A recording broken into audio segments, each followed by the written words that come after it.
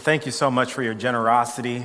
So many of you have collected boxes, you've filled them, you've brought them back to us. Thank you so much. You're literally making a difference to the lives of people all over the world. So thank you so much. Well, hello, Harborside. Are we doing well this morning?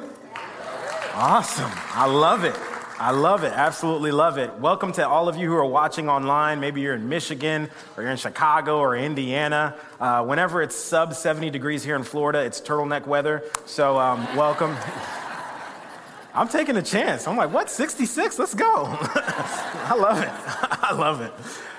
Today I want to talk to you about something that really the Lord has put on my heart 7 weeks ago. About 7 or 8 weeks ago, God started speaking to me. And I was thinking about this particular date, November the 14th, knowing that we would be in our Unlock series. And the Unlock series exists because in the area of our finances, a lot of times we can get locked up. And so we've been in this series, and I knew I would be speaking on this topic in November. And so I'm like, man, what could I possibly cover that hasn't been covered already? And so I started praying and just asking God, and man, I just kept hearing this one word, trust. It just kept popping up, trust. And you know how when you're thinking of a car or you're thinking of something, no matter where you look, you see it. So I was just driving around. I'd see bumper stickers that say trust. I would see billboards that say trust. I go to a restaurant and the waitress's name is Trust. Like it's just everywhere. Everywhere I looked and I turned. And so I'm like, all right, God, I think you're speaking to me here. I think you have something to say to me. But what on earth does trust have to do with money? I mean, why trust? I mean, I'm in this unlocked. Why trust? Why trust? And I kept going, and then I realized that the word trust happens to be on just about, you remember these things are called bills, dollar bills? I know we use cards now, but this was our currency. And then I looked and I'm like, it has everything to do with money. Trust is literally on every piece of currency that we have here in the United States. And actually since 1956, when Congress passed a joint resolution that changed our national motto, by the way, to In God We Trust, and also placed this phrase on all of our U.S. currency. So in God we trust. So on every dollar that we have earned, will earn, or currently possess, God, us, and trust are all on every piece of currency that we have. So there is something with trust and there is something with money.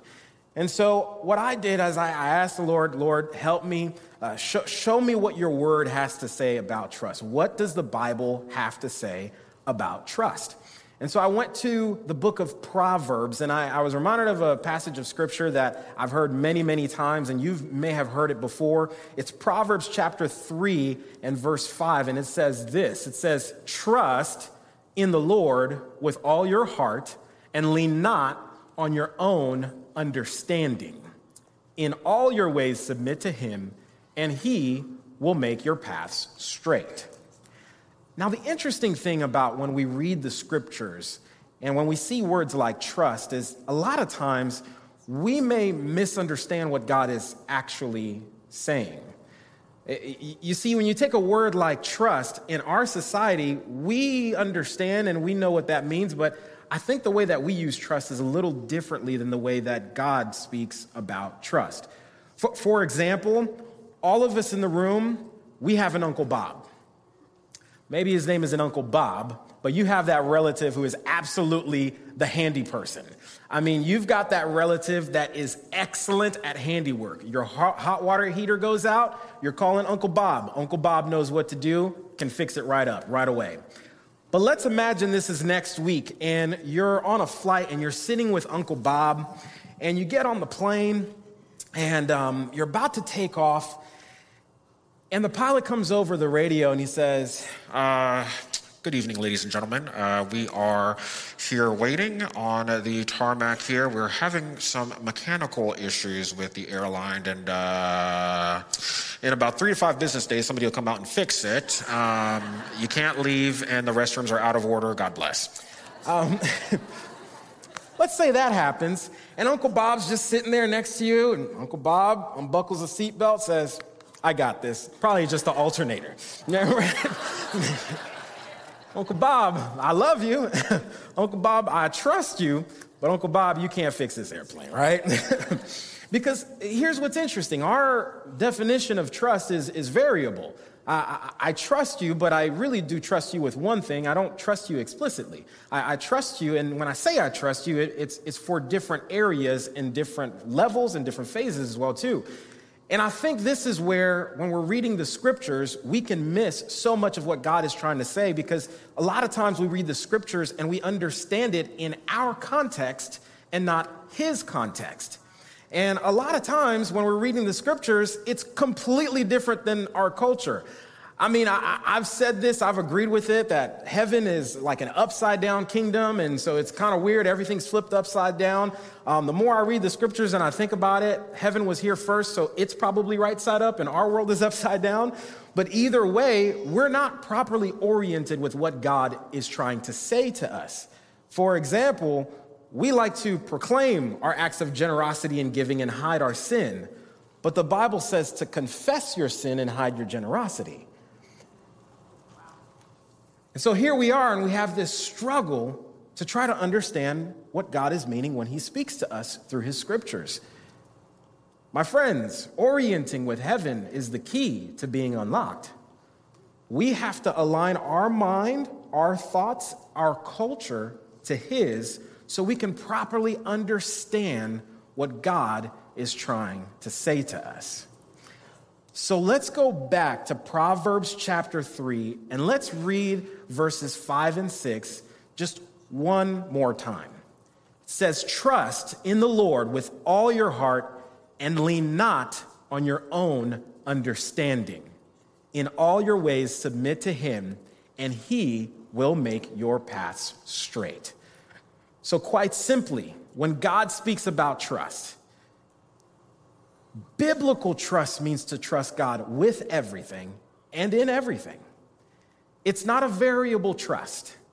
It's a trust that you place in the Lord, that you are going to trust him in everything and with everything. So that's the bar. But before we even talk about how do we get there and how do we do this, I think it's important for us to address maybe sometimes why we lose trust. And if we're honest, we've maybe at some point in our lives lost trust in God because God let us down. We were praying, we were believing, and what we were praying and believing for did not happen.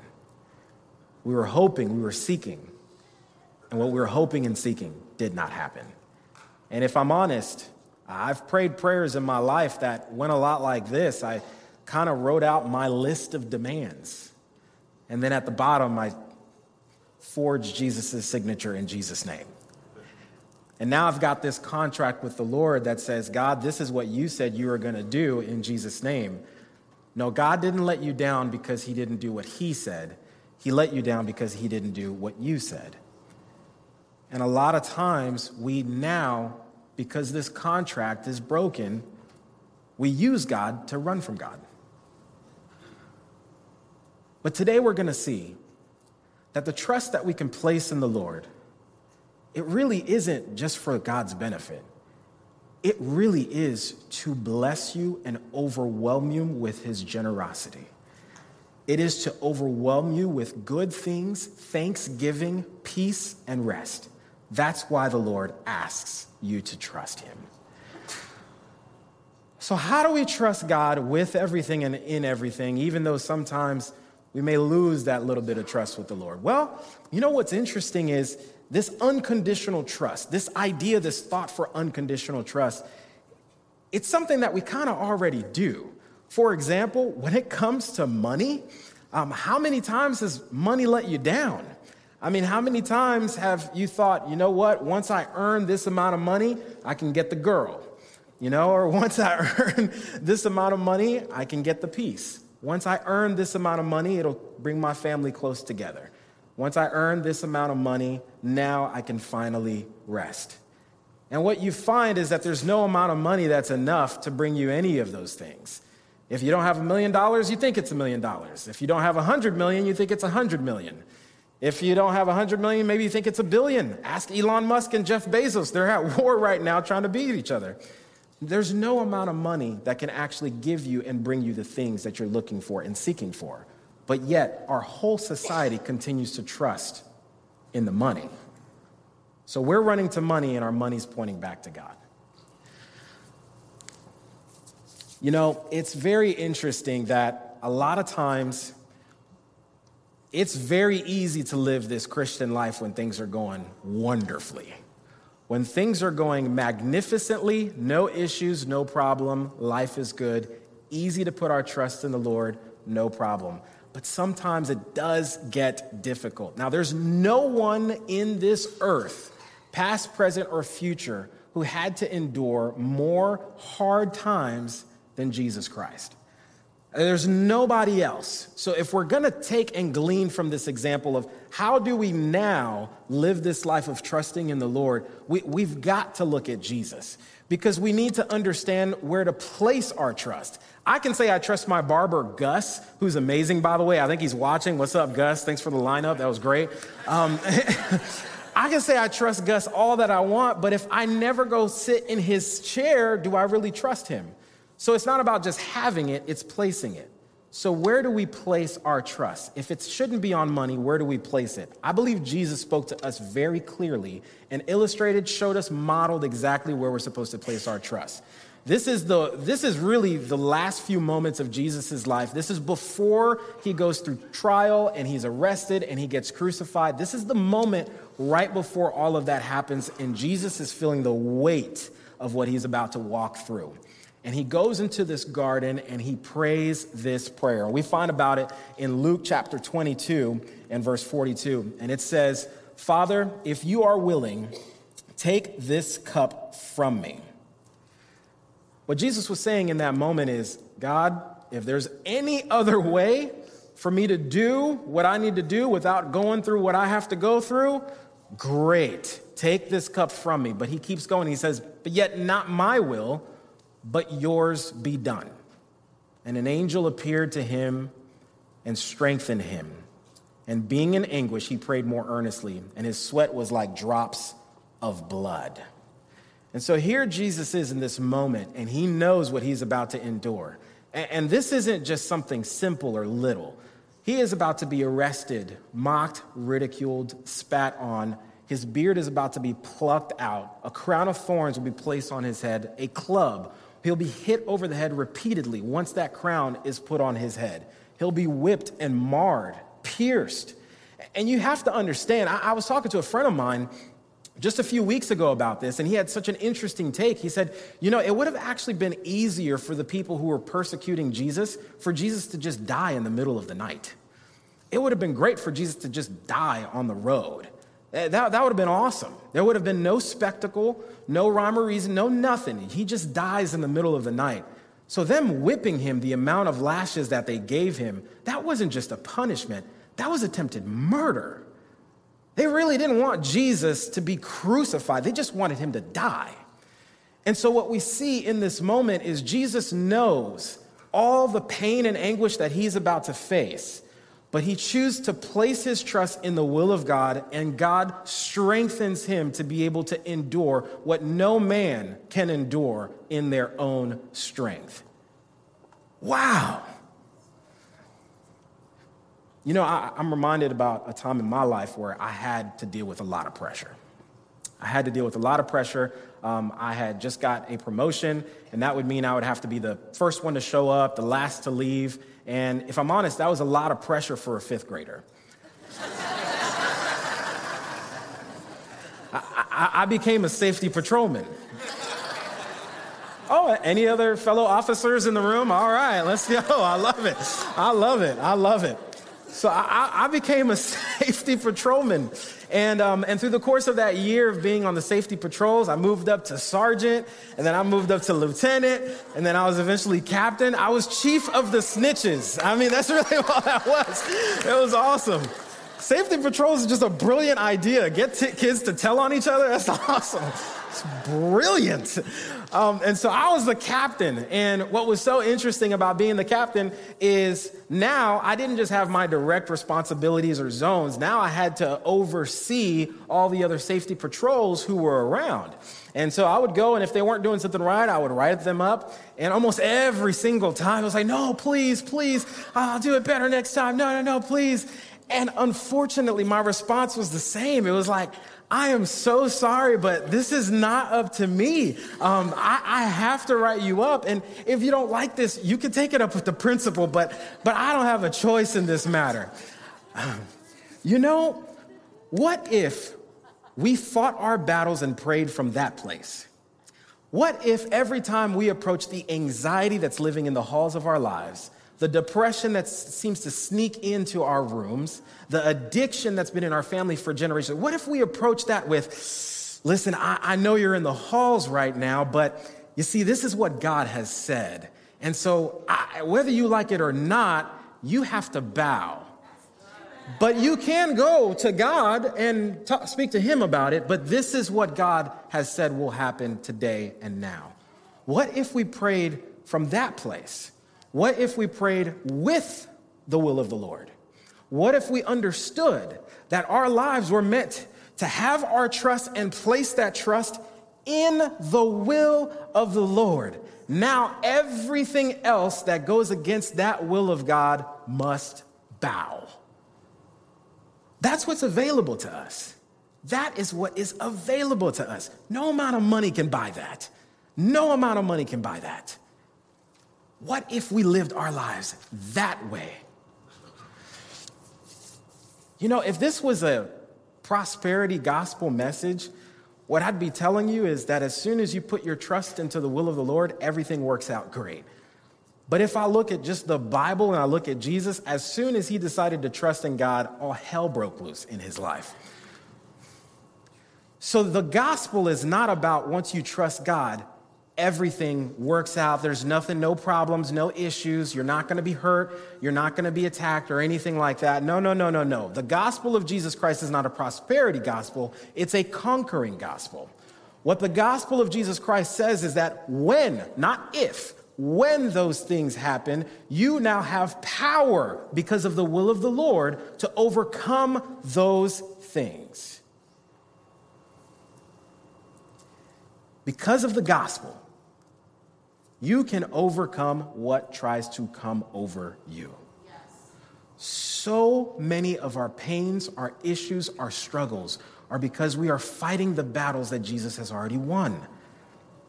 Once we understand that we have an opportunity to place the trust that we have into the will of the Lord. Okay, God, I am choosing to trust you. What is your will for my family? What is your will for my life? What is your will for my business? What is your will for my career? Now you approach things totally different. And if I'm honest, we could end it right here. Trust in the will of God. Amen. That's it. Let's pray. You can beat the rush to first watch. Hallelujah. If I'm honest, I'm sneaking out the back and beating you guys, by the way. If I'm honest, we can stop there. That's enough. That would be enough for us to live a great, wonderful, conquering life. But God doesn't even stop there. He is so generous that it actually doesn't stop there. Let's go back and read Proverbs 3, starting at verse 5, but let's read the next couple of verses after verse 6. But let's start at verse 5. It says, trust in the Lord with all your heart and lean not on your own understanding. In all your ways submit to him, and he will make your paths straight. Let's look at the next verse. Do not be wise in your own eyes. Fear the Lord and shun evil. And what that is the will of God. Don't be wise in your own eyes. Don't try to do this yourself. Don't try to just power through this thing. Yeah, it's going to take willpower. No, it's going to take the power of his will. Don't try to do it on your own. Fear the Lord and shun evil. This will bring health to your body and nourishment to your bones. So if we stop right there, so now we're clearly seeing that the Bible is telling us to trust in the Lord, and he will make our path straight. And then his will is don't be wise in your own eyes, fear the Lord, shun evil, because this will bring health to your body and nourishment to your bones. If you're going through anything right now where you need a healing, I would mark this verse, I would circle it, whatever it is, I would circle that right there and read that verse in context. Let's read the next verse, though. The next verse says, honor the Lord with your wealth, with the first fruits of all of your crops. Now, it's not just talking about your health, but it is talking about your wealth. You see how the prosperity thing gets a little twisted. God is speaking about your healing and your body, and he's also speaking about your stuff too. He really, really, truly is. And as a matter of fact, this concept of first fruits or tithing, Kurt covered this October 31st. You can go back 2 weeks and you can watch that online. It is excellent. It is excellent. That's what the Lord is talking about right now. But when you go to the next verse, it says this, then your barns will be filled to overflowing and your vats will brim over with new wine. When we take this portion of the scriptures in context, there's a flow, there's a pattern, there's a rhythm. Trust in the will. And then it gives you the examples. If you do my will, if you can trust in my will, here's what happens. So you trust in the will of God, but then it talks about being filled as well too. So I trust in the will, and then I'm filled. And when the Bible talks about being filled, it doesn't just stop there. It talks about being filled to overflowing. Where? Where are we filled to overflowing? It literally says your barns and your vats. We don't talk like that. We don't say vats on the typical day. What this is basically meaning is where is your stuff? Where is your wealth? The things that you're working for, the things that you're working towards, where are you storing that? That's what it's talking about. Those are your barns, those are your vats. So if I took that from thousands of years ago and I brought that into the context of today, this would be what? Your savings account, your money market account, your investments. Is it your business? That's what he's talking about here. And then your barns will be filled to overflowing. That's what he's talking about. But there's a whole process before that. Before you're overflowing, before you're ever overflowing, you need to learn to place that trust into the will of God. I think a lot of times we try to skate around that and just get to the overflowing, but there is a process. And I think a lot of times where we may have gotten it wrong is we think that we're trusting God for the stuff when no, God wants us to trust him. God wants you to trust him. Why? Because he wants to fill you to overflowing. That's why. God wants you to trust him so he can fill you to overflowing. It's the heart of a father to bless his kids generously. No one here with kids, after their kids had done such a good job and done exactly what they were supposed to do, withhold any amount of blessings for them. We understand this concept in our lives, though. Think about your will. Think about your document, your will that establishes what happens to your stuff when you die. Think about that. That will has nothing to do with what you get. That will has everything to do with what you give. All of us here on this earth will have to make the decision to give all of our stuff away. Whether you decide or you let the government and the courts decide and probate, whatever it is, at the end of it all, you have to give it away. In the same instance, God's will is not about what he gets. It's about what he gives. Our lives as Christians is not a list of things that we can't do. It's actually a step in a process for God to do what you can't do. That's why we trust in the will of the Lord.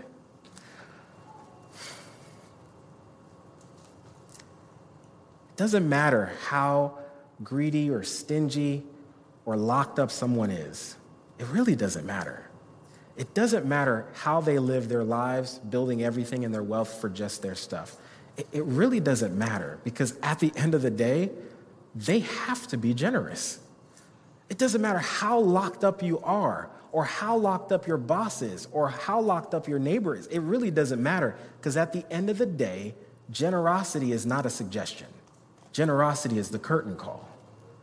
You must be generous, no matter who you are at the end of your life. You see, this is where I feel like heaven has properly oriented and earth has properly oriented, because it's always the will of God to be generous, to give, to give. That's why he doesn't just fill you, he fills you to overflowing so you can give and give and give and give. Who's waiting on you to trust God so you can overflow in their lives? Who's waiting for you and begging that you would trust God so that you can overflow into their lives? Business owners in the rooms, your employees, fathers, mothers, your kids, friends, family, aunts, uncles. People are depending on you to overflow. They are depending on you to overflow. You know, when I think about someone who has overflown, a person who is just absolutely generous, a person who lived their lives trusting in God, I can think of no greater or better example than my grandmother. And my grandmother is a doll. She is amazing. And there's actually a picture of her coming up right now. That's me in my dad's suit, by the way. That's why it's a little big. And this was a Sunday morning, and we were about to go to church, and my mom said, "Hey, let me take the picture of you two." And right when she snapped the picture, I leaned over and laid one on my grandma. That's why she's smirking like that. She didn't see it coming. My grandmother, we could all leave today, go to her house. Everyone would be full and taken care of. She's always got enough for guests. She's an absolutely amazing, amazing, amazing woman. But she's tough. She's tough. You don't tell her what to do. You just kind of hang on to my grandma. An example of that is when my sister got married years ago. We had her escorted by one of my cousins, and we told her, we said, "Grandma, all you have to do is just walk straight down the aisle, and there's going to be a seat for you. We'll have you sit down. That's all you do, just walk and sit down."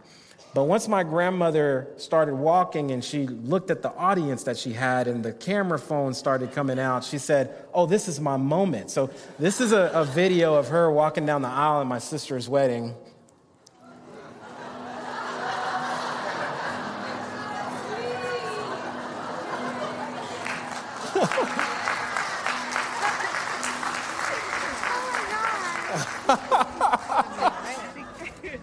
Because you don't tell that woman what to do. You just hang on. That's all you do. Just hang on. Oh, man. And it was March of 2020. So last March, right at the beginning of the pandemic and the lockdowns, that we got a phone call from my uncle, and he said, "Hey, your grandma is approaching really her last few days, maybe week of life. And so we need to all come together and as a family and just be there with her." And so my grandmother lived a long life, 94 years. And so we all, like our whole family, I mean, I had a cousin who is in the Navy, and he was in the middle of the ocean somewhere, and somehow he found a way at the beginning of a pandemic to make it to Orlando, Florida. And so our whole family was there, and we all spent days. Everybody bought one-way tickets, basically. And we all spent days waiting and praying and singing. My grandmother loved to dance, obviously, but loved music and singing as well. Sang her favorite hymns. And I'm forever marked by how she lived her life, but I'm really marked by how she ended her life. This was really the last few moments of her living. And we all kind of knew. We had a live-in nurse that said, "Hey, these are the last few moments." And my grandmother decided to get everybody in the room. She called all of her kids. So my mom and my aunts and my uncles all came in the room. And at this point, she couldn't really speak. She wasn't really that responsive. She's kind of fading in this consciousness and the next consciousness. So as she's fading back and forth, she has the presence of mind to start with one of my uncles, and then she placed my mom's hand on top of her, and then the next kid and the next child, until everybody was connected. And this is one of the final images that we all saw of my grandmother. And she led this moment. She led this moment to connect everybody together. And I knew I was marked by that. I knew I was marked by, but I didn't know why. I just knew I would never forget it, but I didn't know why. Until I spoke with my mother just a couple days ago. And I asked her, why do you think Grandma did that? And she was like, well, your grandmother was so generous, so giving, so joyful. And so she didn't just want to pray for each one of us. She wanted all of us to be connected together so that she could put her hand on top. This is as she's fading in this consciousness and the next consciousness. And I'm sure God was ready to take her home. But again, you don't tell that woman what to do. You just kind of hang on, even if you're God Almighty, I guess. I think my grandmother saw something in heaven that she wanted to properly orient for her family here on earth. I think she saw the power of an overflown life. I think she saw the power of what one person could do. Years, decades of serving the Lord, decades of trusting the Lord, decades of submitting to the will of God, decades building all of this equity in heaven. I think she saw that at that moment, if we could all get as close as we possibly can, she could just overflow from the top and let it flow through every generation of her family. She didn't care about the stuff she was leaving. We didn't care about the stuff she was leaving. In that moment, we don't care about what we're getting. We don't care about any of that. In that moment, we don't care about an inheritance at all. She left an inheritance, but she did also leave a legacy, which was more important. And what's the difference between the two? Well, an inheritance is what you leave for someone, but a legacy is what you leave in them. In that moment, she left something in us.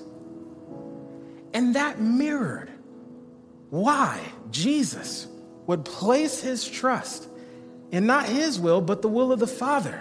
So that now every whip, every lash, every ridicule, every mocking, every beating had to bow to the will of the Father so he could get to the cross. Not just to leave us an inheritance. Yes, we have an inheritance, which is heaven. But also to leave us a legacy, which is the Holy Spirit in us.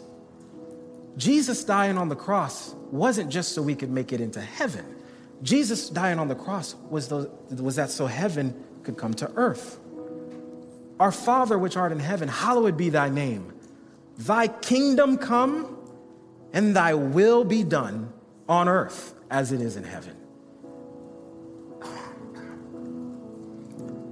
Last week, we took a step as a church. Last week, during the Meeting Place album, we took a step as a church. We worshiped, we recorded our next live album, but we had moments where we prayed for one another. We had moments where we stood and we laid hands on each other and we prayed over one another. This week, I'm going to ask you to be bold again, but I'm going to ask specifically those of you who are here and you need the Holy Spirit to overflow in your life. You need the Holy Spirit to overflow. You're a decision maker. You've got big decisions to make this week, this month, this year. In the near future, you have big decisions to make, and you need to overflow with wisdom.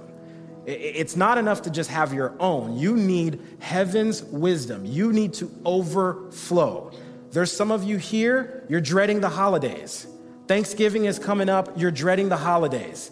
And your family, whether they know it or recognize it or not, are depending on you to overflow with peace. They are depending on you to walk into that home, walk into that room, and bring peace to the family. They are depending on you to overflow. Your family is depending on you to overflow with worship. You need to overflow with worship. You need to overflow with worship. Your family is going apart, falling apart, and you're hanging on by your fingernails, and you need the Holy Spirit to overflow in worship in your life. You need that to happen. I'm speaking to certain people, specific people. where it's not just about wanting it, but you need it in the immediate future. I believe God spoke to me 7-8 weeks ago through bumper stickers and signs and waitress names, whatever it took, just so we could come to this moment to tell you that you can trust him. And you need to take the step today so we can all pour in, pray over you so that you are overflowing in all these areas of your life. I'm going to ask you to stand when I count to 3. These are the people that you need God to overflow. You can feel it. You know it's you. 1, 2, 3. Go ahead and stand up right now. We're going to pray for you. We're going to bless you. Amen. Amen. Amen. Amen. Amen. Amen. Amen. Amen. Amen. Now I want to ask those of you who are around them, if you are their family members and you know them, you could stand with them, put your arm around them. Church family, look around you. You can get out of the aisles. Stretch your hands out in their direction. And I want you to pray specifically about something. I want you to pray specifically that as loud as the anxiety, as loud as the concerns, as loud as the disbelief, as loud as the turmoil is in their lives, that the Holy Spirit would be louder. That all of the things in their lives that are keeping them from living this overflowing life would bow, would bow, would bow. And as you pray, our team is just going to sing over you.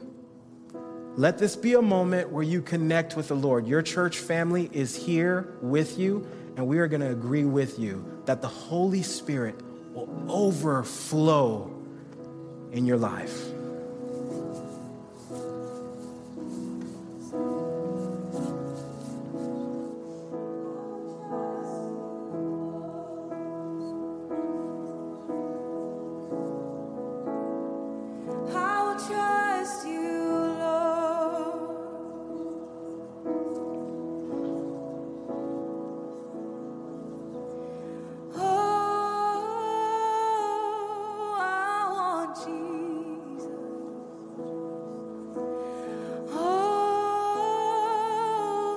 Trust in him.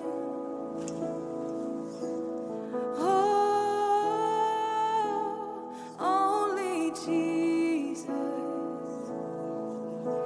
And take this world, but give me him. I will trust you, Lord.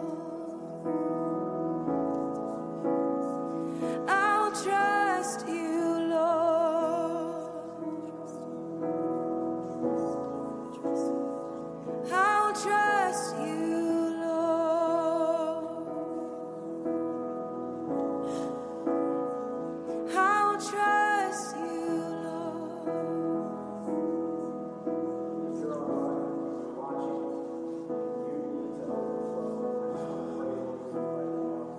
Lord, in the different areas of their lives, in their faith, in their finances, in their worship, in their love for you, in their joy, in their peace, in their business, Lord, I ask that you will encounter every single person watching online who needs you to overflow in their lives. In the immediate future, they need you to overflow. Let every instance that fear comes in, doubt comes in, worry comes in, that trust is so much louder. That they remember to trust you, and that they run to the word so they can find your will. And now everything that's coming against them has to bow. I pray these things in Jesus' name. Amen. Amen. Let's all stand. Awesome.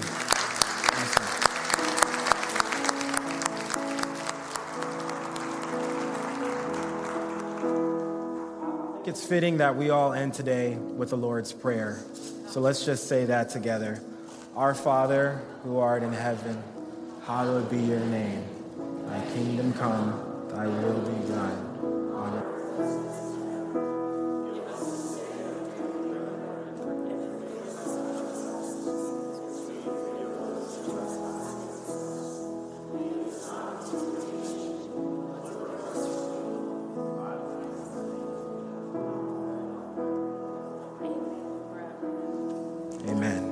We give you the praise, we give you the honor, and we give you our trust.